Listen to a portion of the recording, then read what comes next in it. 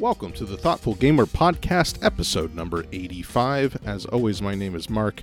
Here with me today is Dan Thoreau of Space Biff. In my estimation, the best games reviewer out there right now, so I'm super excited for this podcast. I've been meaning to ask you to come on for a while, and I figured this would be a good time since I saw some rumblings about board game reviewing and board game criticism, and I wanted to hear your thoughts on it. So thank you so much, Dan, for coming on the show. Thank you, Mark, for having me. Like I said, I love your reviews. I think they're awesome. I love the historical stuff you've been doing. Your comparison of like the two different versions of Pax Pamir was super, super interesting. If anyone listening hasn't read that yet, they should go do so. It's really fascinating. And I'm not even a big history person, but I think your writing's really awesome. So the topic today that I want to bring you on to discuss is board game reviewing, board game criticism itself. And I don't think I've ever had that as a major topic of this podcast before, even though I do discuss it quite a bit, but usually in other contexts. So I suppose my first question for you, Dan, then is, how did you get started in doing this, in writing board game criticism? That's a good question. Sometimes I ask myself the same thing. It's one of those things where you wake up in the morning and you say, how did I get here? Why am I me and not someone else? So for me, it was, I've been writing my site for a few years now, probably 8 or 9. And at the beginning, it was just that nobody was writing the sort of thing that I wanted to read. And that isn't to say that there wasn't good stuff being done. At that time, we had like Rab Florence was doing Cardboard Children on Rock, Paper, Shotgun, and Shut Up and Sit Down had been around for a little while. So there were a few people out there that were creating at least a body of people talking about board games in a way that interested me. But just personally, it was just not the critique that I wanted personally. And I tend to have the attitude that no one's going to save you. You've got to save yourself. So I figured I would start writing it kind of just to keep up the practice of writing. I enjoy writing quite a bit. For me, the hobby is writing about board games, not just playing them. So I started writing about board games. And like a lot of other people early on, I feel like a lot of my early reviews, I've had a conundrum where do I link them or not if I reference them in a new review? Generally, I don't nowadays because I look back and some of them are a little formulaic where I'm like, well, let's talk about the actions and, here's how you set up the game. And, early on in anybody's career, there's a lot of mimicry. And so for me, though, it took a while to figure out what exactly I wanted to do. But for me, it is a very particular thing that I want to do based on kind of a personal philosophy of what criticism should be. And so that's how I began, is just sort of as a fun side hobby.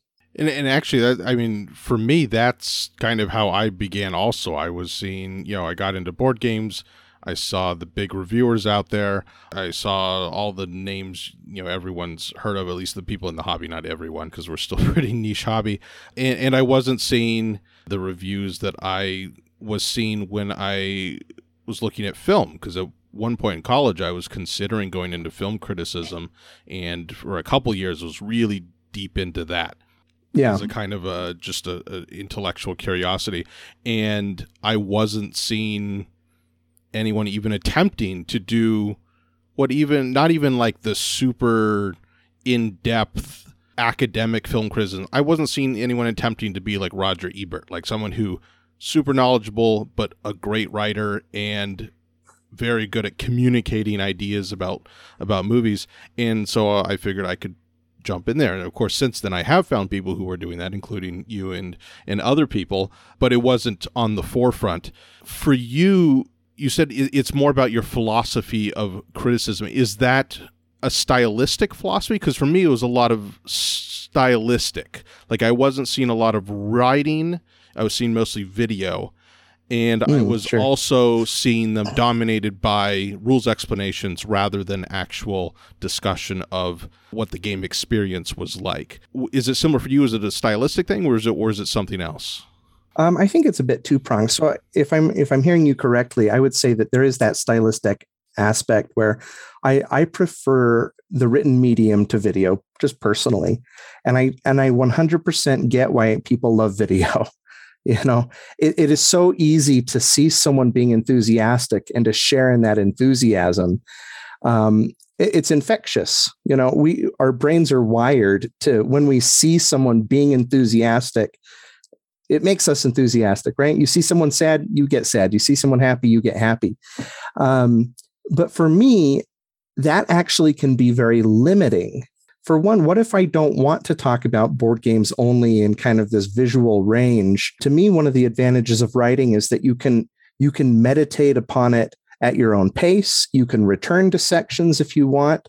It's a little easier, I feel, to agree with a portion and disagree with something else. There's a little more room for nuance. And not only that, I tend to read a little faster. So there's some part of me where I don't want to watch a 2-hour video if I can read the same thing in 40 minutes.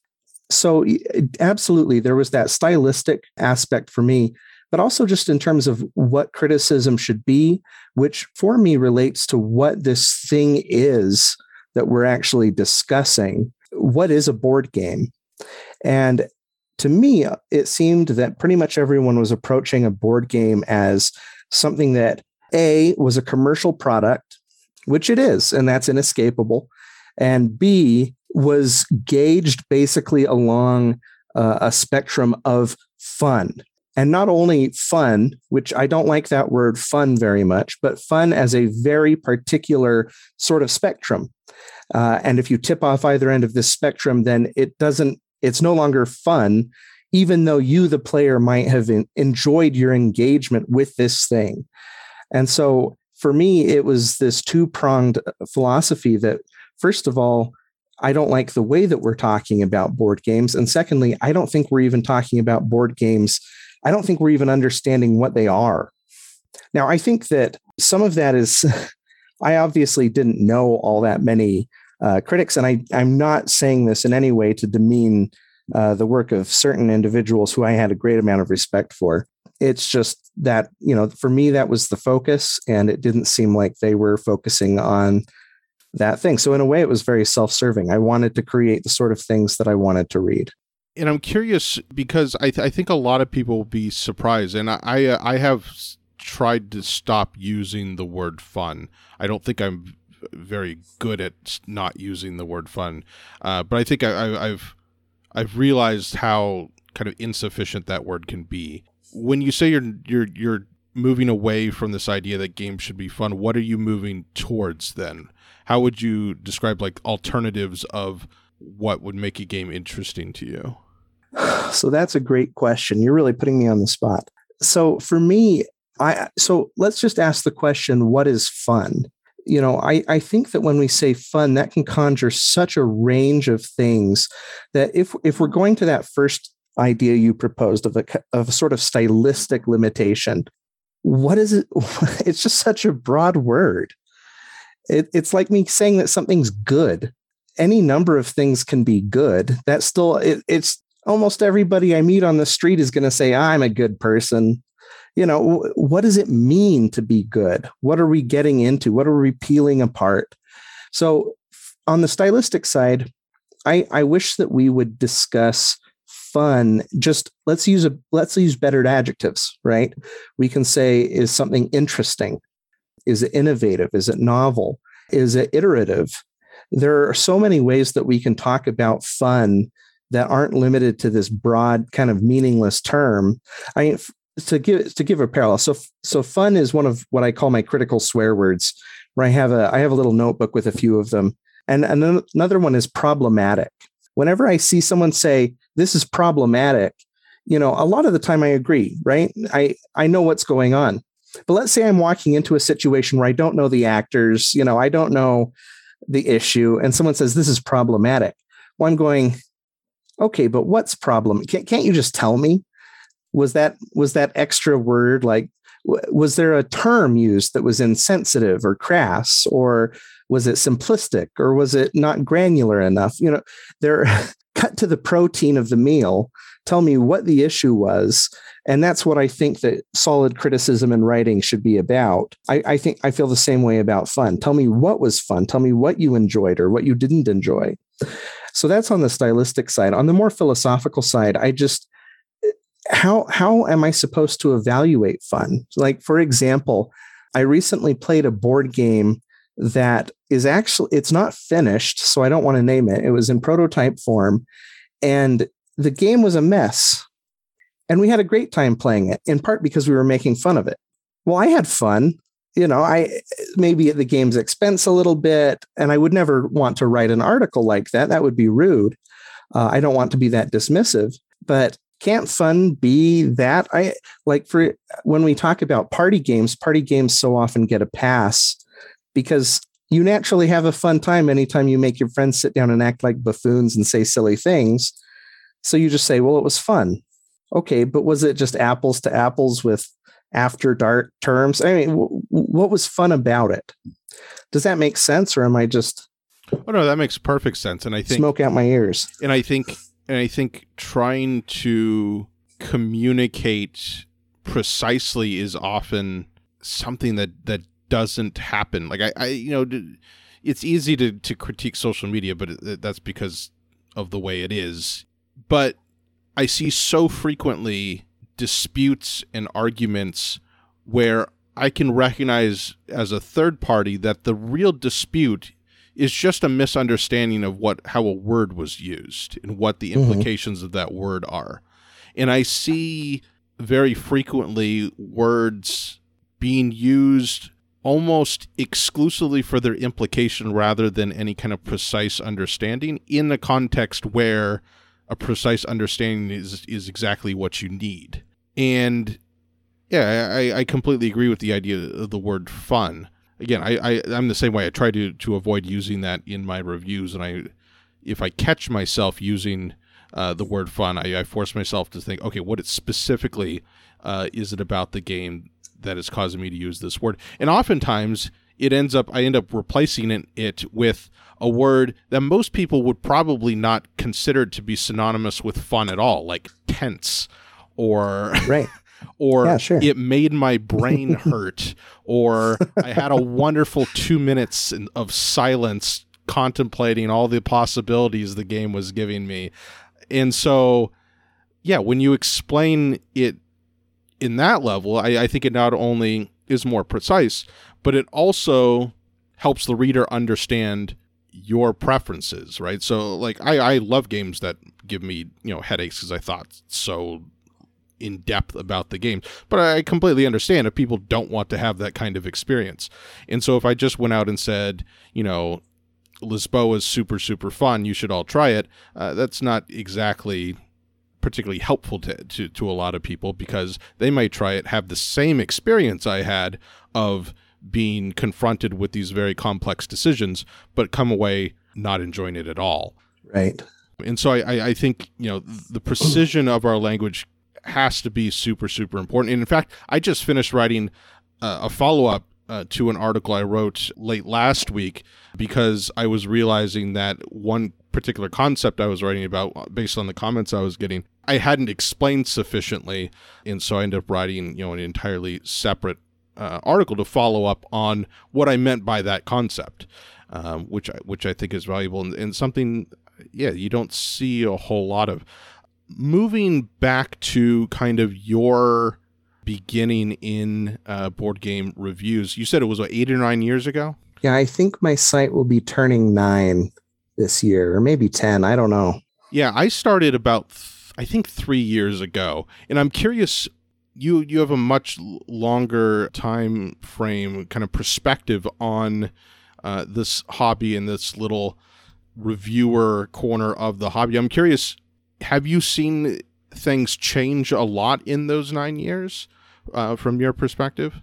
Yes. I think that there are a lot of people who, and I should qualify this, I think that this is a change that's happening both with those who are trying to talk about board games and those who are consuming or engaging with those board game reviews or criticisms. And I think that that's even at the level of publishers. who are being very careful to consider what their board games are saying at a critical level. For example, so I'm going to give the tired example that I know some people are tired of it, but it's colonialism. The German Euro game tradition basically treats guilt-free colonialism as their birthright, probably because it is kind of the European birthright, right? You take your history and you sanitize it. It makes a lot of sense. And fair enough, you play certain American games and you kind of get the raw version of American history as well. So when I began writing, there were very few board games that were critical of colonialism.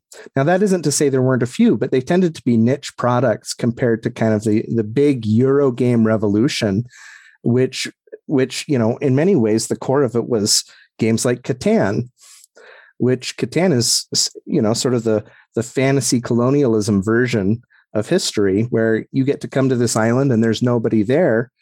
Well, that's great. You can have all of the expansion and harvesting with none of the dirty aspects. And I'm not saying that as some big indictment of the industry. In a way, it's an indictment more of those people who were playing and discussing the games, because I'm a firm believer that one of the things that pushes any art form forward is its criticism. And historically, this has been true. When you go and you read poetics, it's easy to forget that you are reading an ancient book of criticism of theater and oration, of storytelling, that this isn't just meant to say, here's what works and here's what doesn't. It's not saying that only as an authority. It's saying that specifically to critique period pieces that, people like Aristotle were contemplating. And you see this across multiple cultures, whether it's dance or opera or nowadays film, that it's through the act of criticism that's one of the things that pushes a medium forward. So nowadays, though, you've got designers who are being very conscious of what is our game saying about this complex topic. And I think in part that's because they want to have their games be part of an ongoing dialogue, to be a sentence in a discourse about, what are these games and what is this tradition and what is it saying when it omits certain things. And that's very exciting. And that was not so much the case, or at least not in the core of the hobby, even 7 years ago. And now it is. Sometimes it's so much at the core of the hobby that we overcorrect, which is exciting and vibrant. You'll have people who look at a game by Cole Wehrle and say, "Oh, it's another colonizer game," and they're totally missing out that, well, no, this is a game that's meant to be based on, the works of someone like Edward Said, and it's very much engaging with this topic at the level you should be encouraging. You should want this, but we've corrected that dialogue so far to the other side that it is at times simplistic in the other way. But that's exciting. So I think that there has been a change. But like anything, I think sometimes the change is slow. I think sometimes people struggle against that, which is fine. That's also part of discourse. I'm glad you have an optimistic view then, that it's going for the better. And I hadn't actually considered, for some reason, specifically like the games we now see that are grappling with colonialism in board games as something reacting to criticism. Although now it's quite obvious. The hang up I always see with people's perspective when you say, well, I wrote, this piece of criticism or I'm a critic, is that I feel like the idea of what a critic does is oftentimes very misunderstood, in that I think a lot of people think that a critic has this perspective that they are the ones decreeing what is good and bad taste and how you should enjoy things. And for me, I'm like, no, I want to discuss with you, right? I want what I wrote to start a conversation, hopefully that's good and interesting. Everyone benefits from it, because a great conversation, both parties benefit. It's not one side decreeing to the other what the other side ought to do. Have you seen over your time doing this any change in that, or improvement or negatively? Because man, sometimes I look at these, like, not necessarily in board games, but you see these movie critic sites that are like just pointing out continuity errors or have this super sarcastic, oh man, we're going to beat down this movie now. We're going to eviscerate this film. And I'm like, really? Right. That's what's super popular right now? It's that? Yes, and it's unfortunate that when I see that, I kind of bemoan the death of film criticism, even at the same time that I'm very encouraged about board game criticism. I think that, one of the things, I'll put it this way, I think we're still learning how to use the internet. We aren't built for the internet. It was built for us, but in a way, it's gotten away from us already. You got to feed that algorithm, which is so unfortunate because the algorithm is there pretty much to take advantage of you being upset. It's not there to comfort you. And so it is unfortunate that kind of let's engage this way by making you upset or perturbed or pointing out everything that's wrong. I mean, that's what gets your hackles up. That's what makes you click things. I mean, I don't know about you, but I feel like, nowadays we have so much media literacy compared to any time in human history. And it's tempting to think of ourselves as these, very intelligent postmodern humans, except maybe I'm the outlier here, but I feel like I'm just like the same dummy as everybody else. Because whenever I see something that's like, here's 19 reasons why, Christopher Nolan's, what was that movie about the boats? Dunkirk. Yeah, Dunkirk. Here's 19 reasons why Christopher Nolan's Dunkirk is actually about a spy. I go, no, you're wrong. I got to see these reasons so I can punch you with my words. And that's how I react. So I'm, for all of our media literacy, we're still reacting to the same urges that we always have, that we want to get in there. We want to wrestle. Oh, sure. Yeah. And honestly, I've found that, like, again, going back to movies is actually, I think I read and consume more film criticism still than I do board game criticism. Like some of the best stuff on film criticism has, titles their videos or articles that way. One of my favorite movie critics writes for Vox, and they have a very specific way in which they title their articles. There's Cineflix, I think, does really good stuff, and they have top 10 establishing shots, like in another video. Which honestly, like the whole numbering thing. This is a side note, but the whole numbering thing, I never really had a problem with, because I'm like, that's just paragraphs. Like, because you put a number in front of it, like that's so you're supposed to write anyways. You're very good at outlining. Yeah, like I was taught you have a thesis, and then you have multiple ways to support that thesis, and that this is just a 5-paragraph essay. You're just counting your paragraphs there. But you're right. Yeah. It is engaging. Like it is something you want to click on, and I'm certainly not above that. Well, and here's an example go ahead. Do you hate Red Letter Media? What do you mean by that? So Red Letter Media, they do kind of film stuff and talk about like. I'm trying to. I know I've heard the name. They have so for example, they tend to be pretty critical in the negative sense, and I don't watch videos, as I've said, but I had watched like the new Star Wars. Okay, now if anyone knows anything about me, I don't really care about Star Wars. I don't get Star Wars. I'm with Freddie Mercury on this one. And honestly, I'm happy to be aligned with Freddie Mercury on something. So bite us. So every time a Star Wars comes out, my family has to make this pilgrimage to go see the Star Wars, and they just buy me tickets. So even though I say, oh, I don't want to see it, last time I just got mad, I end up seeing I have seen every Star Wars thing. And so we went to this last Star Wars, and it was just this, this abomination. And I can't imagine how this thing was made, except to me, I'm going, well, I've liked it less and less with every single movie. So I guess I know how it got here. And then I see this video just deconstructing Star Wars by Red Letter Media. And even though I never watch videos, I click that, and then I watch it for like 2 straight hours, just nodding and being like, yeah, I feel the hate. And, so it is engaging. Oh, sure. I think what disturbs me more isn't necessarily like the internet tactics, right? The ways that the internet has discovered to tap into kind of this raw psychological effect to get you to click on things. For me, it's two things.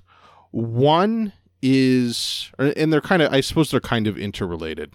One is this idea that the extent of criticism is pointing out continuity errors, or in the board game form, right, typos in the rule book, or this should have been a miniature, not a standee, or I didn't feel like there was enough replayability in the game, the end.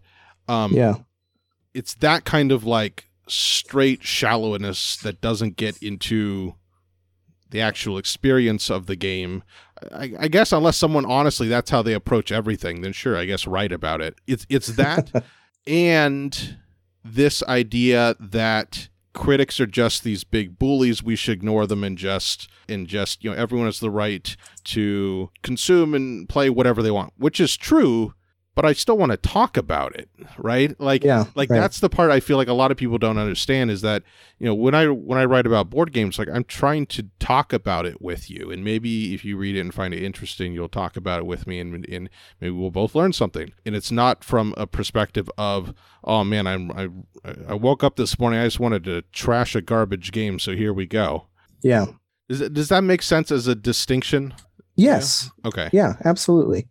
Well, in one sense, I feel like maybe jiving a little bit with what you're talking about is that we're in this medium, we are still incredibly young, to the point that we don't yet have like critical movements. And what I mean by that is we're still defining what is criticism, what is critique in this field, to separate it from, say, a consumer guide review, or from a preview, or from a how to play video. What's advertising and what isn't? What's evaluation and what type of evaluation?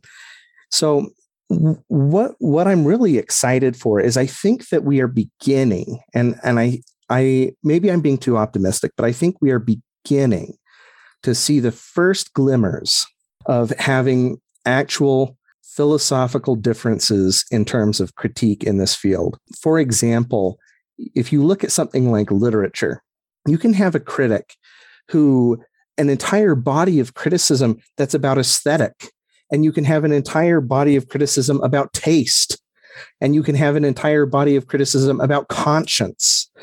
And these are all useful functions of a body culture. Just like your own body, you have a sense for aesthetic, and you have taste, and you have conscience. You have all of these things. But I think that the culture operates best when it also has these things in tension. And sometimes they disagree, because sometimes you like sugary food, and sometimes you like refined food, and sometimes you like subtle, and sometimes you like overt. And to me, that's when things really get dynamic and exciting, when you can have this discourse that's striking out in different directions, and sometimes having alliances of opportunity and disagreements. I think we're beginning to see that. And I think that one of the places that we saw that was that for a brief moment, and I'm glad that this is reconciled, but we had sort of this delineation between this nebulous idea of the Euro game and the Ameritrash game. And suddenly there was this philosophical difference, and people were taking sides. And I think that was actually really beneficial. Even though it's a simplistic, dumb distinction, and in a big way, it's reconciled itself, because now everyone's trying to be hybrid now. You play tons of war games that are basically Euro games. They've internalized, area control and all of these other little things that Euro games introduced. But I think it was really useful for people to sit down and think about the definitions and parameters of one game versus another, and not only as a format, but the aesthetic of them and the feel of them. And I hope we keep doing that. I hope we keep having those arguments and those schisms. Yeah, and this is looking too far ahead. One thing that I've always found troubling might be too hard of a word, but that I've not liked in areas where there's a very long history of criticism, so we'll say literature, is that it seems to me like it gets over-specialized, right? Where you have the feminist literature studies over here, and you have the Foucault specialists, and you have I don't know. You have all these different specialists who are kind of all operating in their own little bubbles and create their own language and don't seem to interact very much with each other. Mm-hmm. Or more critically, I think, look at the idea of literature in a holistic way. It becomes really digging into these very specific areas of critique and never coming out and saying, okay, what have we learned here?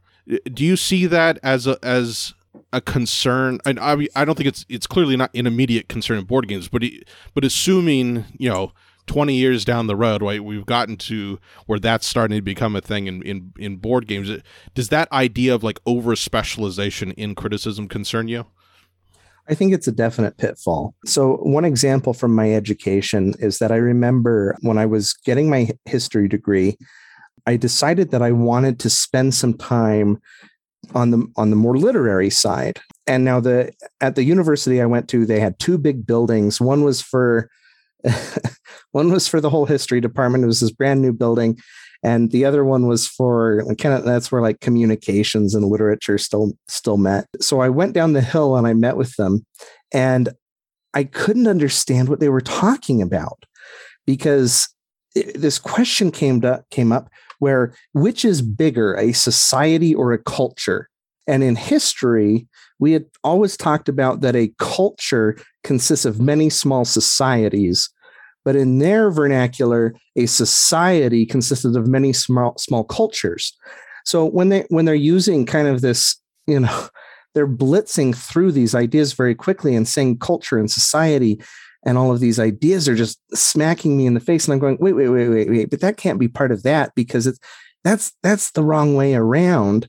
And it turns out that they actually, the vocabulary for these two groups had diverged so much so that it couldn't even interface. It was like trying to use a USB on a HDMI port or something. Kind of the same rough shape, but they're not really fitting. And that's when I learned actually that there are people whose entire field of study was basically just learning to be interdisciplinarians so that they could learn how to talk in a more holistic manner, as you're pointing out. So yeah, I do think that that's a pitfall. And I think that is kind of going to be the next generation of board game critics problem to deal with.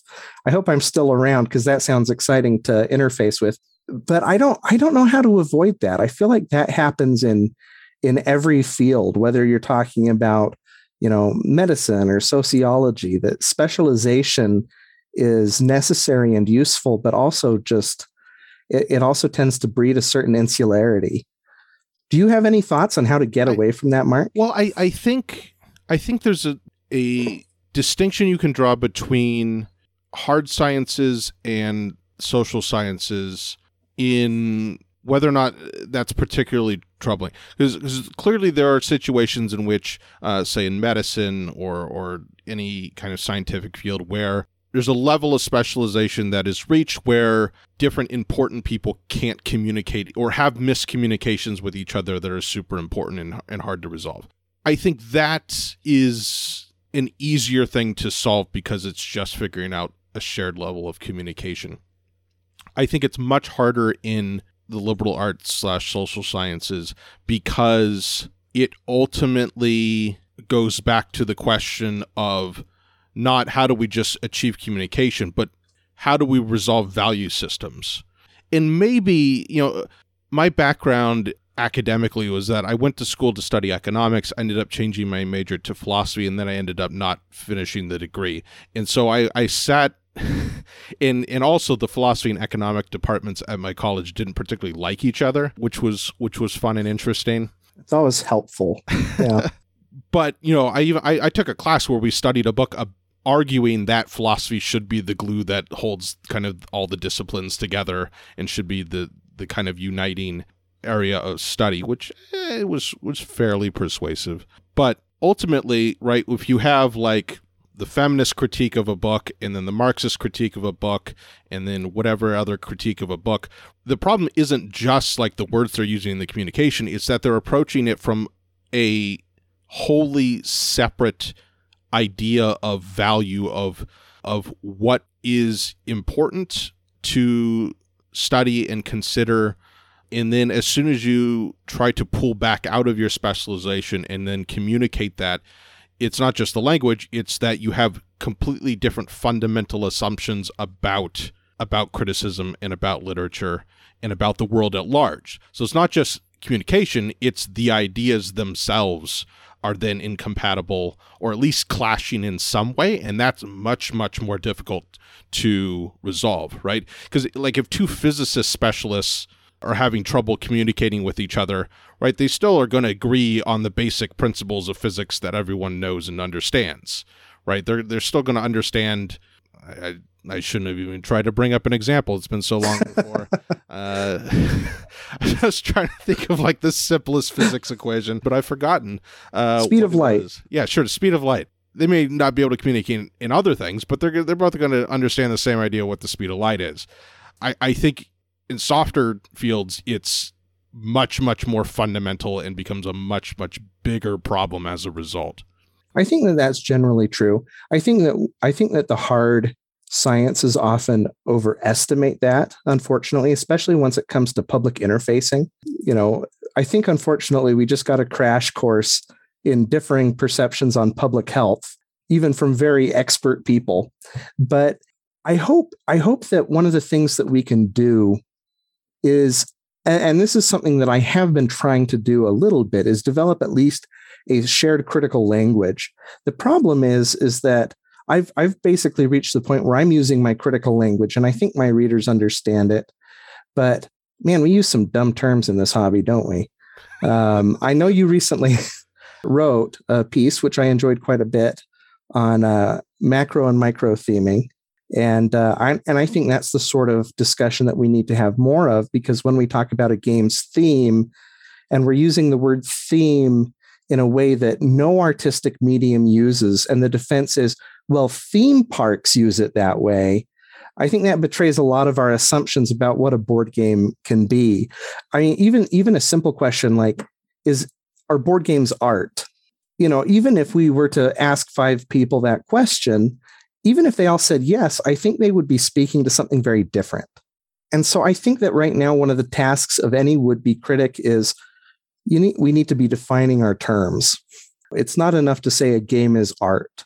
And to be clear, this is like the game is art argument. I tend to be on the side that, well, I appreciate what you mean when you say games are art. I actually don't think games are art, but I totally sympathize with and agree with what you mean when you say that. And so I'm going to go with it. Right, because often when people say games are art, what they're actually trying to say is, I think games are super important.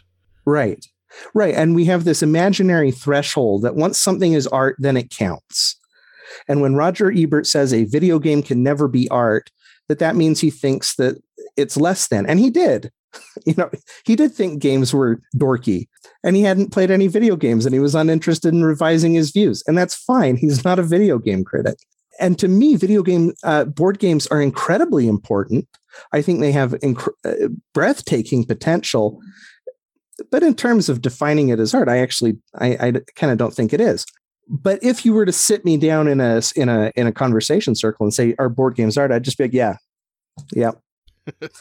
Because of the secret thing that we're talking about and kind of agreeing on without overtly agreeing on it. Yeah, whereas I always just be like, it depends on your definition of art, right? Like that's the real question, right? Is X art? Well, okay, the real question you're asking here is, what is art? And that's a very complicated question or a very simple question, and it's nothing in between, right? Like it's either, right, okay, I have determined that art means this, or let's consult a dictionary and go with that, or it becomes a much, much, much more complicated question. Yeah. I'm fine with either one of those, but the one in between, I don't think it really exists, right? The casual conversation. So you can't tell me right now, Mark, what you think art is? You can't casually drop it? No, not at all.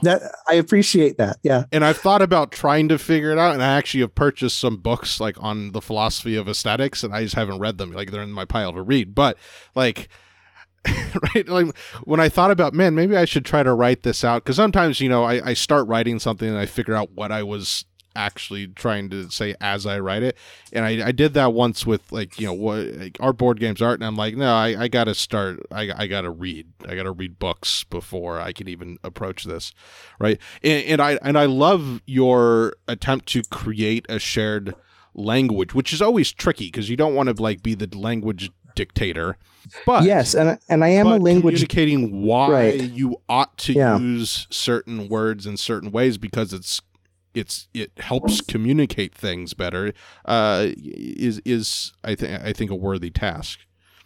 It's funny too. I think that some people don't realize that the way that they talk about that is a little contradictory because, for example, I argued that, and I'm not the first person to argue this. Michael Barnes has argued it as well, that we really need to be more careful in using the word theme. And of course, someone comes along and they're like, well, meanings change, so you can't call it that. I'm like, well, part of being a linguistic descriptivist is proposing new definitions. You're the one who's saying I can't use a word. I mean, I'm not forcing anybody to do anything. I'm saying this is how I'm going to talk about the word theme. I'm going to talk about setting. I'm going to talk about some other terms. That literally is language changing. You're free to use it or not. Right. Yeah. It's the argument and the discussion for using that word in that way. That is the benefit, right? It's analyzing our preconceptions about how we're using language in a deeper way and an understanding and perhaps changing as a result. That is the benefit. It's not just okay, we should use this word now, right? It's the warrant of it, not just the claim, to use the words I try to pound into my debate students' heads. Oh, and going back to kind of the phrases or the words that you proposed, as I was writing that piece on micro and macro theme, which is kind of words I came up with, I don't think I read them somewhere, I became more and more convinced that your use of the word feedback as a separate idea was actually quite good. So I'll probably end up using that more frequently going forward. Yeah, which was interesting because I wasn't completely sold on your usage of that word when I read your article, but it was only when I kind of thought through similar ideas myself that I'm like, oh yeah, having that thing be a separate word makes sense now. Yeah, and it's one of those where and I think this is what you were talking about earlier with this idea that we're all engaged in the dialogue. I'm not 100% sold on it. If somebody has a framework for talking about games that I think is more compelling, I am happy to switch. Hopefully the framework that I'm using will do exactly that it will spur some thoughts, and hopefully it will develop, whether through me or through somebody else. I don't think it matters. I just hope it develops a more solid vocabulary that we can share and use to speak about this stuff. Because frankly, theme is just inadequate right now. Yeah. I got really excited in that piece I was writing when I realized, oh, wait a minute. If the parallels, if you ask someone what the theme of Star Wars is, they'd say Star Wars, right? If everyone spoke of theme as in the same way that it's commonly used in the board game community, it's like, no, the theme of Star Wars is not Star Wars. But they might say the theme of Star Wars Rebellion is Star Wars, which to me is the same exact problem. Like, you haven't actually said much. Sure. Yeah, and I keep coming back to this idea that it's the discussion, the discussion is the truly valuable part. Because, like, I'm not even going to guess how long ago it was because time has gotten weird. I spoke with Isaac Shalev about his and Jeff Engelstein's book on board game mechanisms, where they try to do a similar thing. They try to create okay, here's the words we're using for this idea. Please go along with it. Maybe we'll start talking using the same words. But it's a tricky conundrum when you're proposing words that people use, but you don't want to be a prescriptivist about it. You're just saying, like, here, for ease of communication, please, let's use this or something else. Propose something else that's better, and we can go with that instead. But we should have a word to describe this. Because I see in board games, kind of the deterioration of the meaning of words happening, even in my relatively short time really in the board game community. Like the idea of what worker placement is. Mm-hmm. I've seen people use the phrase worker placement when they mean Eurogame, or they mean engine builder. Like it's been used so many times that it's become a shorthand for this kind of look of a game, right? If it's got farms or resources on hexagons, right? It's a worker placement game. Not even considering like what does it mean to place workers? Of course, how do you distinguish that from action selection, where you just have a token to indicate what action you chose, but it doesn't block anything, right? And so, I don't see any fault in that. It's just, to me, it's almost a curiosity. Like, wow, that's interesting how that phrase has shifted in that person's mind, or it's shifted somewhere and then gotten to that person's mind where they've now used that phrase to mean Eurogame. Yeah. Now, one that stands out to me is deck builder. When you talk about deck builder and people, I love Magic. Well, okay. That one's even more complicated because Magic was the inspiration for Dominion. Magic has been around first, and now we've kind of usurped this term to mean a game about building the deck. And they're like, well, isn't Magic about building your deck more than the actual game? No, yes, but Magic sucks. So yeah, that's a weird.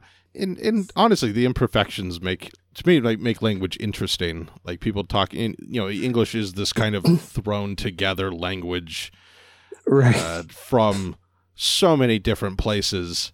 And I remember a friend once argued to me that it would be so much better if we just used a deliberately constructed language. And I thought, like, no. You lose so much. No one who works in aesthetics or style believes that. That's such a thing that these, like, I want a language full of weird implication when you say a word. That's the fun stuff. So, I mean, just like the other day, someone persuaded me I had to watch this weird show about ancient times, and someone used the phrase clockwork. And I was going, did they have clockwork in the year 30? I don't think so. And it totally took me out of it because I approach everything like a historian. But I was just thinking about the texture of that when he says, their guards were there like clockwork, we immediately know what it means, even though it has nothing to do with clocks. Here we are using it in a context before clocks exist. There's no machinery to speak of. And it was jarring. It was anachronistic, but it also was just kind of a little tickle. It was this little fun tickle of language that whoever was writing this show couldn't even see past the way that he's come to use this term. And that's kind of the fun stuff about writing. That's the stuff I like. So I don't want to be doing Lodge Ban or Esperanto or what boring languages. For sure, yeah. I want to pivot a little bit and talk to you about history, because that's your kind of field of study from what I understand, or you mentioned it before. And board games clearly have this corner, right, that is specifically about engaging history. Often called war games, but really that whole tradition is all about just kind of simulating aspects of history, even though most of the games end up being about war. But that kind of corner, it seems to maybe it's a recent thing, but engaging in different aspects of understanding history more broadly outside of war as well. What value do you see in board games engaging in historical simulation, or even like historical argument of, here's what I think this era or this situation was about in game form, this kind of system form? So I think the easiest answer is actually an illustration. So I have a great friend, dear friend named Jeff, who is very, I don't know how to phrase this because I don't want to be dismissive, So he's very traditional in his interpretation of American history, which in this case means that he tends to think that the Constitution had one intended meaning instead of many meanings in tension. Colonialism, yeah, there was some bad stuff, but by and large, it was good. Something like the British colonizing India, that was done benevolently. So he has this very traditional view of history. And we were playing very recently, to invoke Cole Wehrle again, we were playing the second edition of John Company. And we had somebody new with us who had never played it before. And of course, like you might expect, was a little deer in the headlights at all of these ideas and systems and everything in tension. Now, we finished the game, and this person, after every game, we sit and we discuss it a little bit. And so this newcomer was going, yeah, that was really interesting. And then my friend Jeff turns and he goes, you can see why this company, despite touching half of the world's trade, was never really profitable and was always being bailed out and was really bad for the people of India. And he's basically saying all of this very literate historical stuff because he played the game. And it's true that we've talked about it as we've played it, and he's played the first edition and he's not a stranger to it.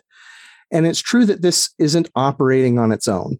I think that if anyone thinks that a war game should replace like text, of course that's wacky. That's not, but who's saying that?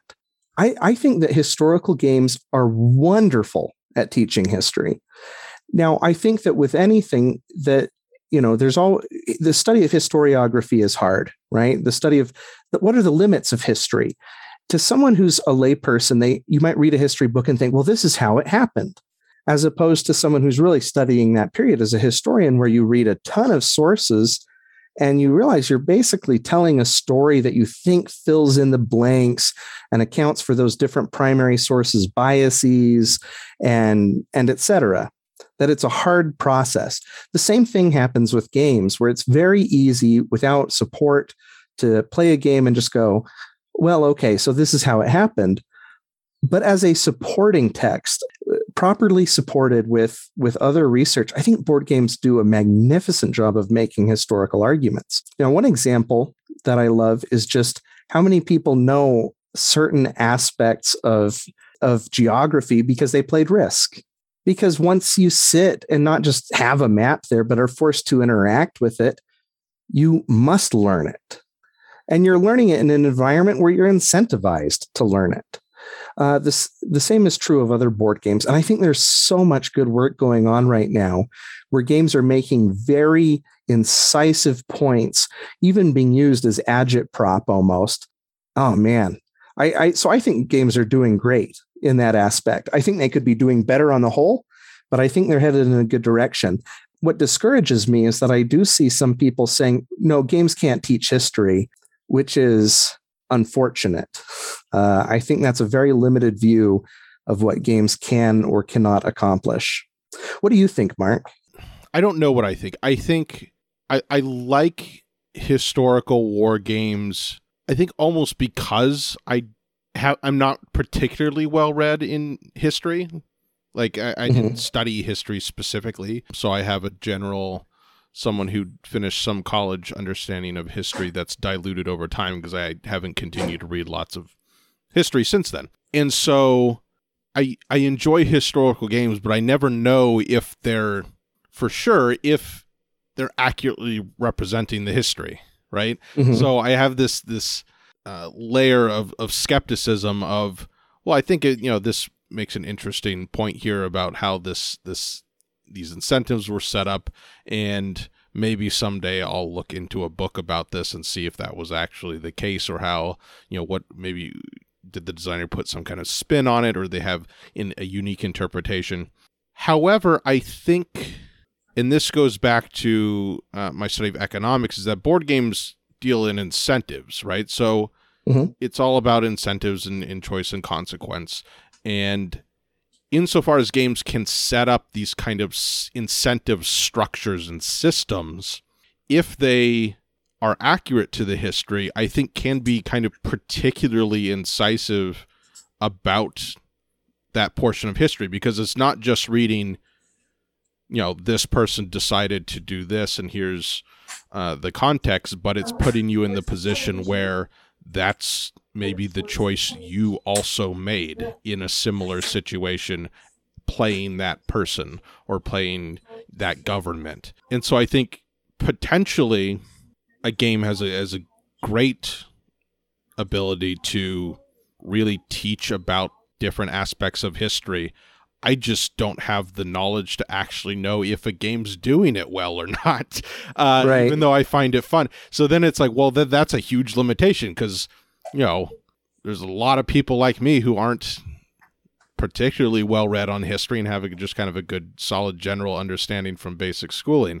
And in that sense, how much of the game's actually teaching? Or I guess in that sense, it's really a burden on the designers to be super rigorous and make sure that they're being accurate and that they're studying, the right text and all that. Right. And I think it behooves any would-be designer who wants to use history as an argument in a board game. First of all, it's useful to put some of that rhetoric right into the text. Tell us what your game is. I am a huge supporter of not making people who want to play your game have to hunt for any paratext. Put it in the rule book. Say in your intro what the game is about.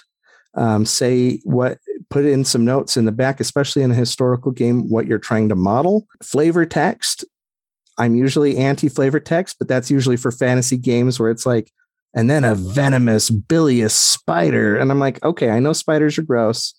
You don't have to use more adjectives. It's a scary spider. But for a historical game, it's useful to have a couple little notes on who was this person, what is he doing. So I'm a big supporter of that. The other thing I'm a supporter of is games in aggregate. So sort of this idea that one of the things that's frustrating with colonial games isn't the issue that, I'm not mad at Catan, right? I bear no ill will toward Catan. Nor am I really upset at any individual game. I don't go and play Catan and I'm like, they've whitewashed it. No, the issue isn't any individual title. The issue is that in aggregate over many dozens and hundreds of titles, that it becomes assumed that there's chalk outlines where there were once people, that natives are erased, that atrocities become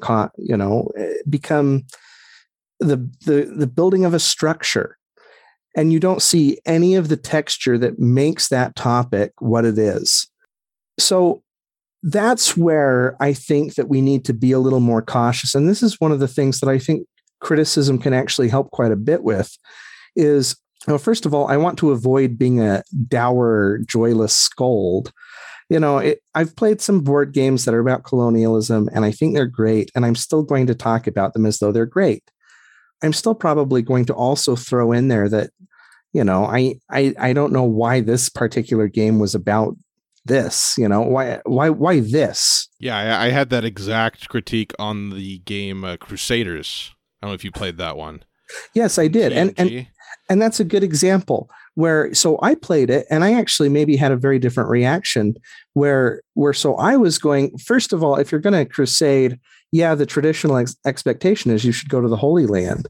There's also the part of me that's going, well, those weren't the only crusades, the Lithuanians sure didn't like being crusaded against, and the Poles didn't like it. And, there's this huge range of people who were crusaded against who were not in the so-called Holy Land. But is this game expressing that or not?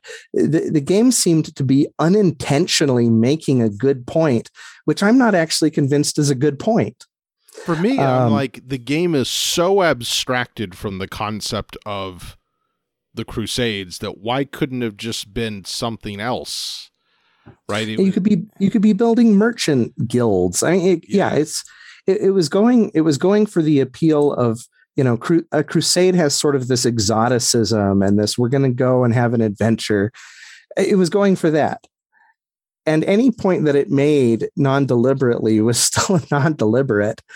And it was so obscured because nowhere in the rule book does it talk about crusading, so it becomes too muddy. So that's where I think criticism is actually very useful, that we can pick into that and discuss it and bring different people who have different perspectives on what is crusading history. What was happening here? Your opinion and my opinion, and someone like Efka, who, comes from a country that was the recipient of crusades that weren't in the Holy Land, we're going to have different takes on that. And as critics, we should be excited about that possibility that we are going to offer different perspectives and learn and expand our own base of knowledge. That's what we're here to do. So yeah, that's a good example. Yeah, I'm curious what you see, because board games are necessarily abstracted. They have to be. And again, going back to my background, and I'm going to end up probably writing an article about this pretty soon, but when board games try to simulate economic principles, entrepreneurship or trading or just, just growing economies or building up a business or something like that, which, is kind of like the basis of what a Euro game is. It's about building, not destroying. So a lot of them have these kind of businessy themes. And that's really cool, but I think there's two fundamental challenges that skew away from economic knowledge that almost all board games fall victim to. And that's what I call the problem of the single winner and the problem of the game ending, right? Because in real life, if you have a business, right, you define what the success is for that business, right? Clearly going out of business is probably your fail state. But like, if someone wants to own a shop in a small town and they have no aspirations to grow that into a huge enterprise, and they live their life owning that shop, and that's successful and they can feed their family and they have a great life, that person isn't simulated in these economic games. It's only the person who really, really wants to grow and expand forever and ever. And then even within that subset of person, right, there's this one winner problem. You have a single winner at the end of the game, even if everyone's business has grown 10 times, which doesn't really track. And I don't think, you can say a lot of bad things about super successful business people, but I don't think most of them really want everyone else to fail. They just want to become rich. I'm sure a few do, but in the context of the game, if there's a single winner and you're trying to beat everyone else and not just maximize your own growth, that becomes weird to me. And then also the fact that the game ends, right? In real life, business people are planning beyond their own lifetimes, right? They're planning to pass things on to other people, and they're not thinking about like this discrete endpoint. And then that skews incentives, right? Because you have in many games that shift where you go from growth to cashing in on that growth, which is interesting from a gameplay perspective, but doesn't simulate entrepreneurship very well. And I'm wondering, as a historian, are there aspects of the abstraction, the necessary abstraction or limitations of board games that provide similar challenges for those trying to do historical simulation? I would say yes. And it's a qualified yes, though. So first of all, I completely agree that, when you play Food Chain Magnate, it's not just a case of shutting down all the other Arby's. It's that you might not even want to be running Arby's. You might want to be running Subway and have a bunch of like shops that can't even cook, right? Like your business model might be so different that it doesn't even intersect. This is one of the reasons why battles are so popular. Because battles are very easy to model incentives. Because battles do begin and end. There's a point at which the armies are no longer there hitting each other. And generally, we know what the incentives are. Like high ground is usually pretty good. Not getting hit is usually pretty good. Hitting really hard is usually pretty good. So, you can put in very basic ideas like, okay, if you're on top of a hill, you get a +1. If your cavalry charges X spaces, you get a +2. It's very easy to model incentives like that. So it gets harder once we get into kind of a broader cultural game. This is one I'm trying to think. Can I go without mentioning Cole Wehrle?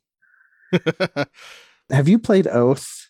Unfortunately, no, I haven't yet. I will someday. I'm going to make sure of that because it looks fascinating. So I think that Oath is probably the best game ever designed on historiography. Just the idea of what is, and it forces you to ask questions like, what is winning?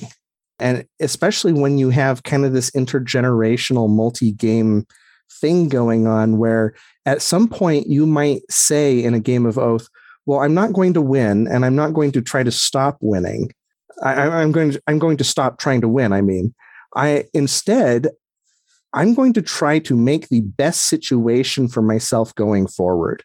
And it is just such a radical shift to make if you can make it. And I'm not convinced anyone can. I think some people are going to find it very off-putting. It's a hard shift. Is there a single winner at the end of Oath? There is, but it's hard to... So one person will win Oath. But depending on who wins and how they win and who holds what when they win, all of these variables change how the next game will be set up. And so you can go into the next game in a very strong position based on how you lost the previous game. You might actually go into the next game stronger than the winner of the previous game. And it's not a legacy system, you never, because none of it is preordained. You never tear anything up. There's really no narrative except what you create through the process of play and strung between multiple plays. And the reason I say it's a good game about historiography is because it's the first game that really gets you thinking about, okay, well, if I'm in this situation, if I were in ancient Rome or, whatever time period I'm kind of mentally using as my lodestar for this, if I were in ancient Rome and I knew that Caesar was going to become dictator and there was nothing I could do about it, but I could do these things to prepare like my children or me for the next civil war or whatever it is, what would that be? And it gets you thinking about kind of these long-term prospects.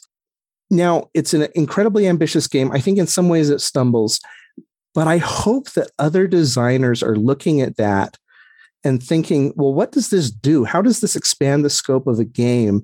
And not even in an RPG way where it's also individually directed, but how does this take incentives and push them past when we put the game away?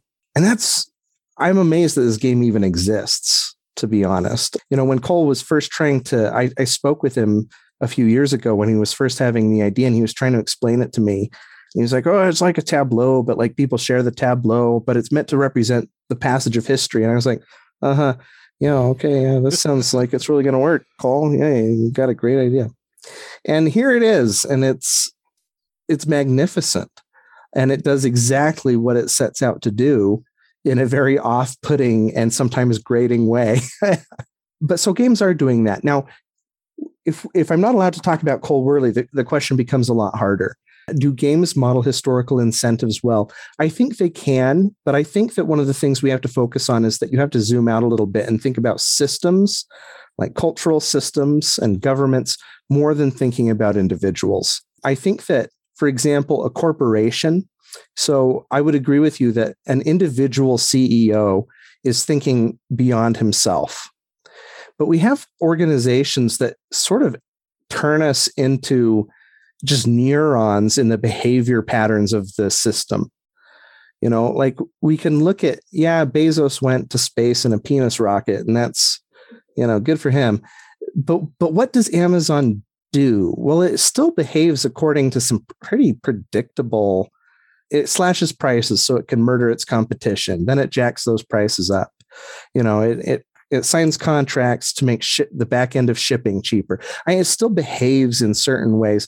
So when we take out people, I think that part of the problem is we expect that games are going to tell us something super insightful about people when we should be expecting them to tell us something insightful about societies and systems and systemic problems.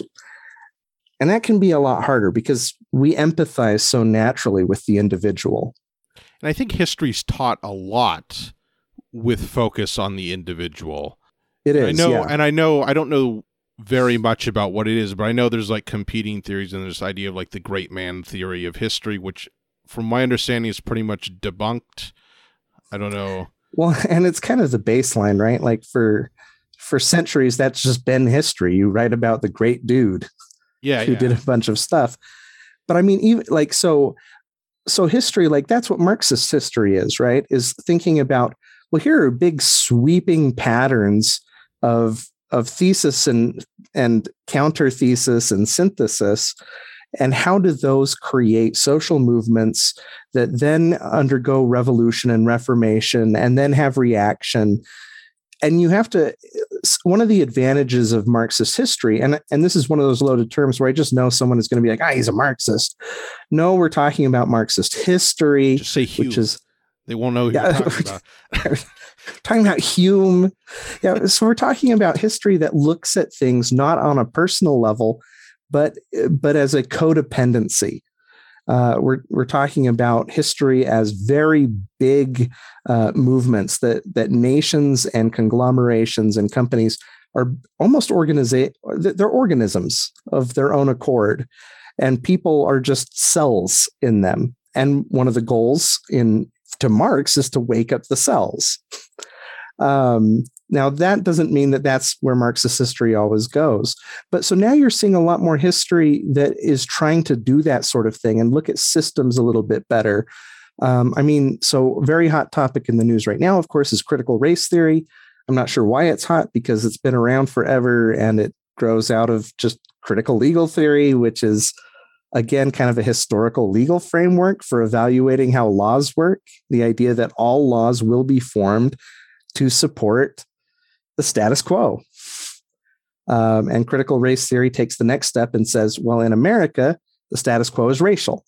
So critical race theory begins in the 70s, and critical legal theory goes back decades before that. There's nothing really radical about these ideas. And, if you ever have felt like a law is biased toward the big guy and against the little guy, then you agree. You already agree with critical legal theory.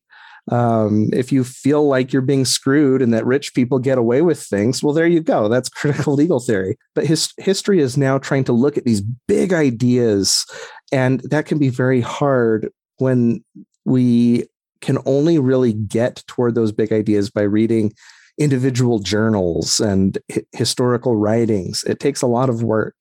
But board games are better at that than talking about the individual in most cases. Mm-hmm. Yeah, and I think, if the best, or at least a super valuable way of analyzing history is looking at systems, and board games are very good at creating systems, then that's that's your argument for historical board games right there. Yeah, and it's actually something, going back to economics, right? The similar branch of economics that emerges around the same time in the 60s and 70s is public choice theory, which kind of has the same view of let's analyze people working within a bureaucracy or within a government using the same tools we analyze economic actors, right? Systems of incentives, and not people who are special in any way just because they happen to be heads of state or in a Congress or in a bureaucracy, right? They're subject to the same kind of incentives and structures as anyone else, just happens to be a government. Yeah, I think board games could analyze that kind of system also, and I think sometimes they do. And actually, in terms of if I ever design board games in the future, which I've vague aspirations for, I mean, that's the kind of thing I want to look at. I want to look at public choice theory. How can we put that into a board game? Because I think a lot of board games touch on it, but don't quite understand, haven't gone all the way in examining that kind of analysis of governmental action. Yeah. One, and maybe a parallel in historical board games. So, I'm sure everyone has played a Civilization game, so this idea of the huge scope of history. Well, one of the things that most Civilization games just fail at, and this includes digital Civilization games, is that in history, a lot of stuff happens because of accident. Like a group of people you never heard of decided to migrate into your borders, or a volcano erupts and suddenly, or the little ice age begins. These things can collapse empires and change boundaries and even change value systems.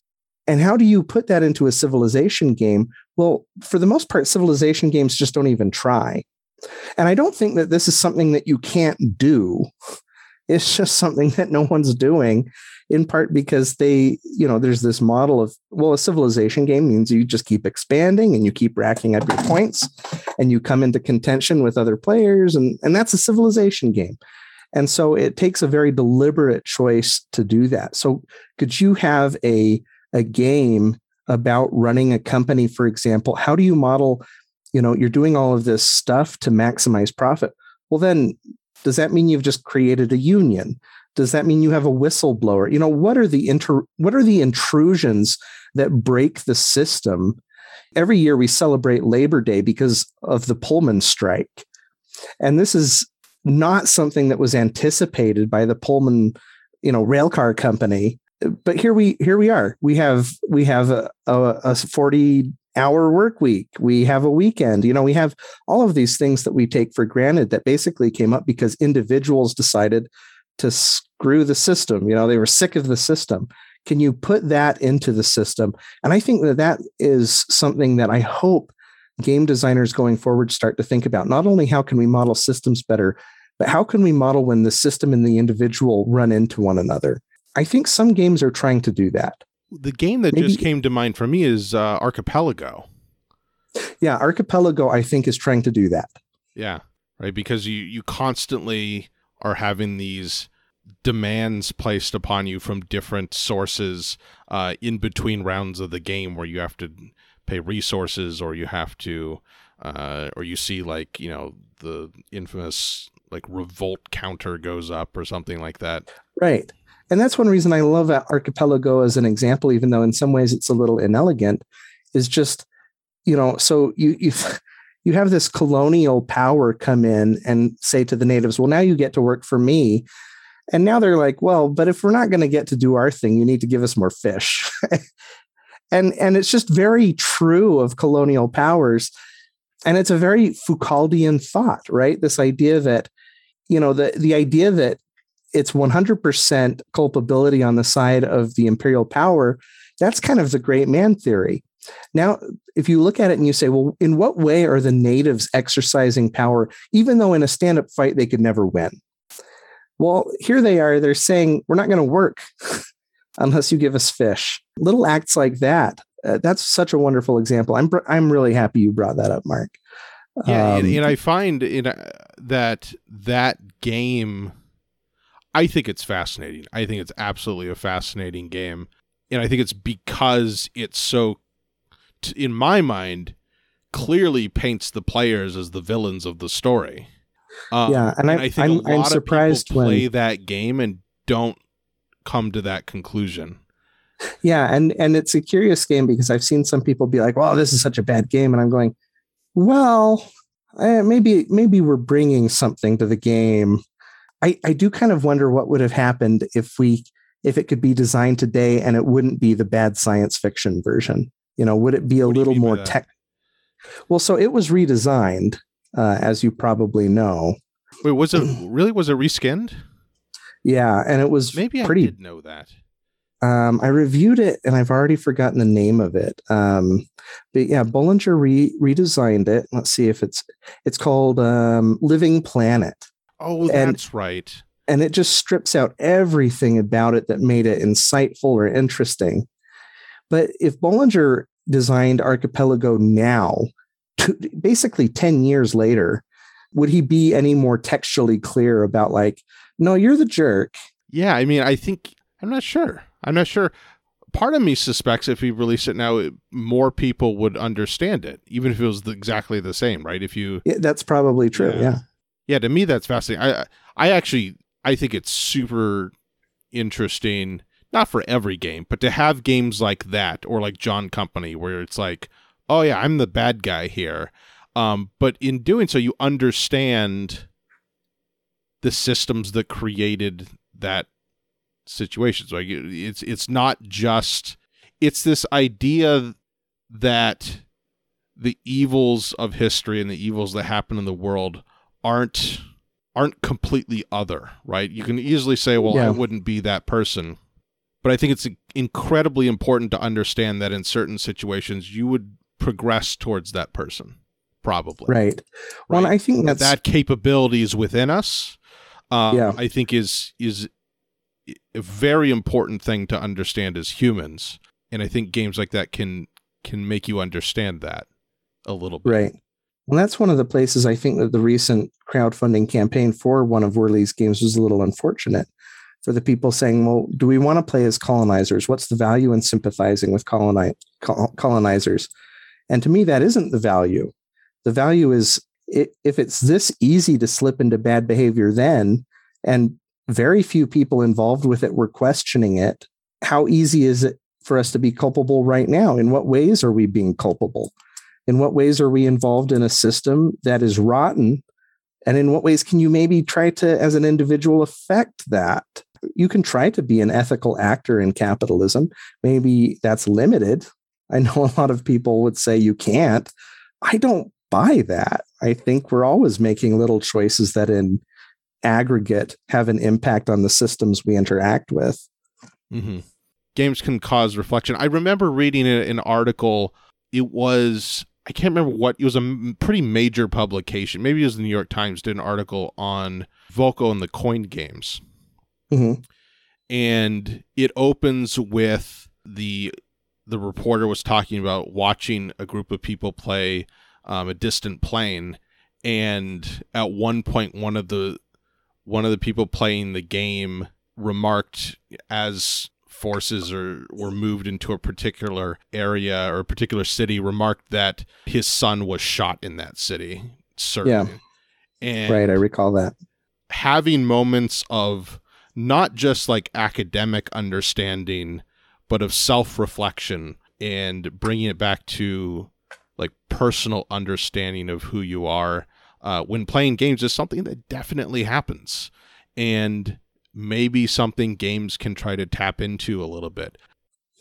Well, thank you again so much for coming on. I think this was super interesting, and hopefully if for people listening, if you're interested in the idea of board game criticism, now you have some more thoughts and ideas from us that may inspire your own writing or your own videos or something like that, or at least seeking out the writing that has been done already. I would love to have more and more people kind of join this conversation of looking at games in a critical way and trying to understand them. Even something simple, like you said, of like just getting to a deeper understanding of what we mean when we say theme, right? How games can work with that idea and that word. But anyways, thanks again for coming on. Thank you all for listening. And if you want to see more of Dan's stuff, it is space/biff. It's just spacebiff.com. Yeah. There's no dash in it? I thought there was a dash. No, there's no dash. There is a dash in the title, not in the URL, though. Okay, not in the URL. Spacebiff.com. I've always wondered, is Spacebiff like a nom de plume, or is that just the name of the website? It was a placeholder, actually. And then I just didn't change it. So yeah, well, The Thoughtful Gamer was the best name I could find, and I'm like, I'm not thinking any more about names. It's adequate. And I'm never going to think about it again. Nice. Anyways, go to spacebiff.com. Dan's writing, if you haven't read it already, is absolutely fantastic. I love it. If you want to read more from me, go to thethoughtfulgamer.com. If you want to help support the podcast, you can go to patreon.com/thethoughtfulgamer. You can find us on social media. Also, I'm on Twitter, Facebook, and Instagram. I know, Dan, you're on Twitter at the very least. I am. What's your Twitter handle? I think it's just at Dan Thoreau. Okay, cool. And if you would rate and review the podcast on whatever service you get the podcasts from, that would also be super helpful. Thanks for listening, everybody. Goodbye.